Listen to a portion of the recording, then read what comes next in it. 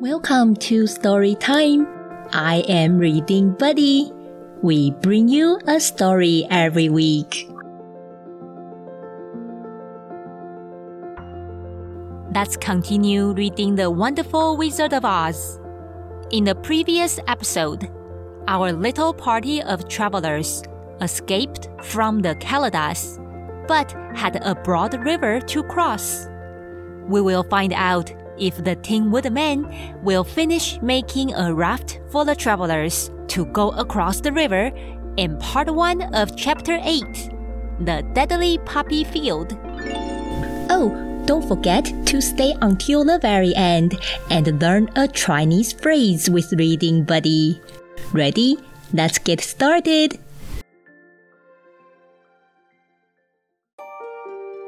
Our little party of travelers awakened the next morning refreshed and full of hope, and Dorothy breakfasted like a princess off peaches and plums from the trees beside the river. Behind them was the dark forest they had passed safely through, although they had suffered many discouragements. But before them was a lovely sunny country that seemed to beckon them onto the Emerald City.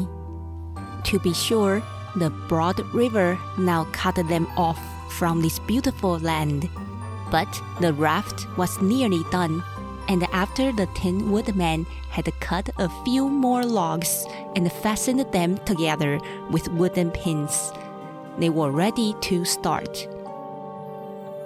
Dorothy sat down in the middle of the raft and held Toto in her arms. When the Cowardly Lion stepped upon the raft, it tipped badly, for he was big and heavy. But the Scarecrow and the Tin Woodman stood upon the other end to steady it, and they had long poles in their hands to push the raft through the water. They got along quite well at first, but when they reached the middle of the river, the swift current swept the raft downstream, farther and farther away from the road of yellow brick. And the water grew so deep that the long poles would not touch the bottom. "This is bad," said the Tin Woodman. "For if we cannot get to the land, we shall be carried into the country of the Wicked Witch of the West, and she will enchant us and make us her slaves." "And then I should get no brains," said the Scarecrow. "And I should get no courage," said the Cowardly Lion. "And I should get no heart," said the Tin Woodman. "And I should never get back to Kansas," said Dorothy. "We must certainly get to the Emerald City if we can," the Scarecrow continued, and he pushed so hard on his long pole that it stuck fast in the mud at the bottom of the river. Then, before he could pull it out again or let go, the raft was swept away, and the poor Scarecrow was left clinging to the pole in the middle of the river. "Goodbye," he called after them, and they were very sorry to leave him. Indeed, the Tin Woodman began to cry, but fortunately remembered that he might rust, and so dried his tears on Dorothy's apron. Of course, this was a bad thing for the Scarecrow. "I am now worse off than when I first met Dorothy," he thought. "Then I was stuck on a pole in a cornfield where I could make believe scare the crows at any rate. But surely there is no use for a scarecrow stuck on a pole in the middle of a river. I am afraid I shall never have any brains after all." Down the stream, the raft floated, and the poor Scarecrow was left far behind. Then the lion said, "Something must be done to save us. I think I can swim to the shore and pull the raft after me. if you will only hold fast to the tip of my tail." So he sprang into the water, and the Tin Woodman caught fast hold of his tail. Then the lion began to swim with all his might toward the shore. It was hard work, although he was so big, but by and by they were drawn out of the current, and then Dorothy took the Tin Woodman's long pole and helped push the raft to the land. They were all tired out when they reached the shore at last and stepped off upon the pretty green grass. And they also knew that the stream had carried them a long way past the road of yellow brick that led to the Emerald City. "What shall we do now?" asked the Tin Woodman, as the lion lay down on the grass to let the sun dry him. "We must get back to the road in some way," said Dorothy. "The best plan will be to walk along the river until we come to the road again," remarked the lion. So when they were rested, Dorothy picked up her basket, and they started along the grassy bank to the road from which the river had carried them.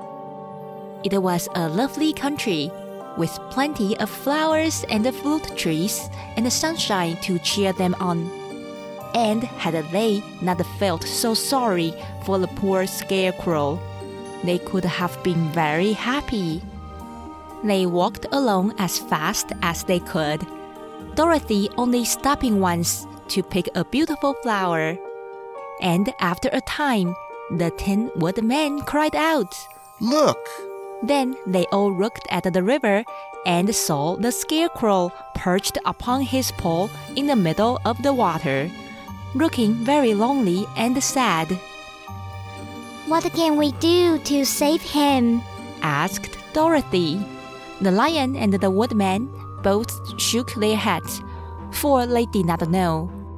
So they sat down upon the bank and gazed wistfully at the scarecrow until a stork flew by, who, upon seeing them, stopped to rest at the water's edge. "Who are you and where are you going?" asked the stork. "I am Dorothy, answered the girl. and these are my friends, the Tin Woodman and the Cowardly Lion. And we are going to the Emerald City." This isn't the road, said the stork, as she twisted her long neck and looked sharply at the queer party. "I know it, returned Dorothy. but we have lost the scarecrow and are wondering how we shall get him again." Where is he? asked the stork. "Over there in the river," answered the little girl. If he wasn't so big and heavy, I would get him for you, remarked the stork. "He isn't heavy a bit," said Dorothy eagerly. "for he is stuffed with straw, and if you will bring him back to us, we shall thank you ever and ever so much." Well, I'll try, said the stork. But if I find he is too heavy to carry, I shall have to drop him in the river again.